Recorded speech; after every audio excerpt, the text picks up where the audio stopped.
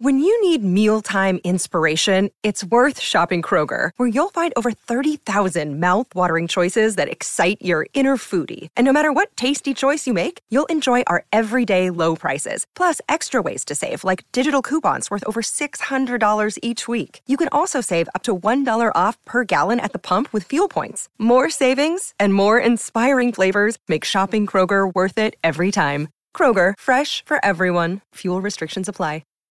This episode is brought to you by Shopify.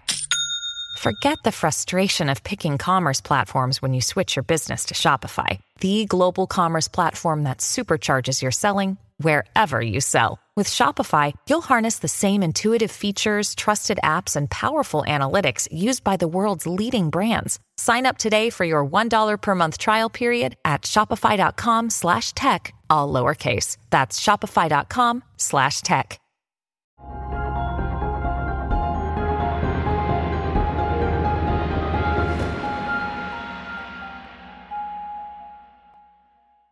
Starting in the 1970s and 1980s, a lot of physicists became very optimistic that we're pretty close to finding a theory of everything that would explain all the interactions in nature in one coherent whole.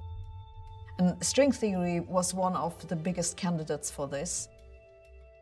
And partly in response to this over-optimism, John Horgan wrote The End of Science, where he picks up several disciplines of science and tries to argue that actually we're pretty close to the end.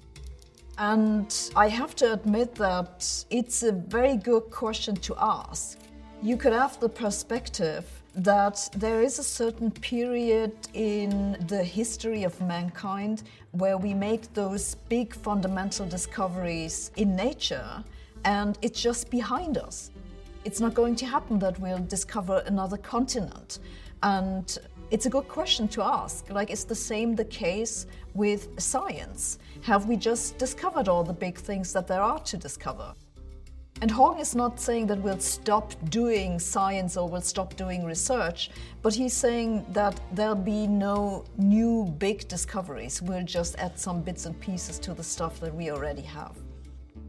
And as someone who has worked in the foundations of physics, I have to totally disagree with him on his perspective on being close to a theory of everything.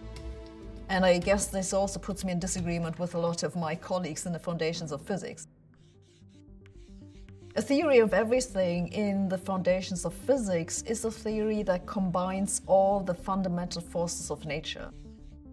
We currently know 4 of those forces. That's the electromagnetic force, which pretty much everyone has heard of. Then there's the strong and the weak nuclear force. The strong nuclear force holds together the particles that make up atomic nuclei, and the weak nuclear force is responsible for nuclear decay. Those are all quantum theories. And then we have gravity. This is the 4th force. And it's not a quantum theory. And this is kind of the problem. It's kind of the weird outlier. And a theory of everything would combine all those 4 forces into one coherent whole. And I think we're nowhere close to such a theory. One of the reasons is that we still don't have a theory for quantum gravity that would combine the Standard Model with particle physics. And yes, string theory was a contender for this, but it's fallen out of favor. It's not even clear that it actually solved the problem it was meant to solve in the first place. And pretty much the same thing could be said about other approaches to quantum gravity. So this thing is still unsolved. But maybe even more importantly, we have a much bigger problem in the foundations of physics, which is the measurement process in quantum mechanics. It's created some practical problems in how we analyze experiments.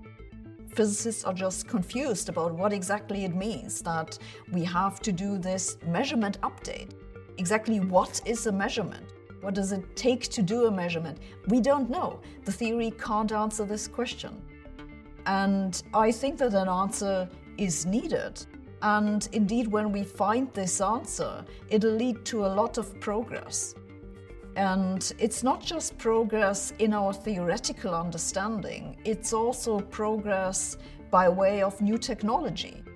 Because if you look at all the technological devices that we use today, they're all based on quantum mechanics. So if we manage to improve this theory of quantum mechanics by eventually understanding how a measurement process works, I think this will also help us to improve our technological gadgets, and it'll have a huge impact on the entire world. So I don't think we're anywhere close to the end of science. Now, I'm actually quite optimistic that we'll be able to solve the measurement problem in quantum mechanics within the next 1 to 2 decades or so, because it falls into an area, quantum technologies and quantum computing, quantum information, quantum optics, where there is a lot of technological progress at the moment.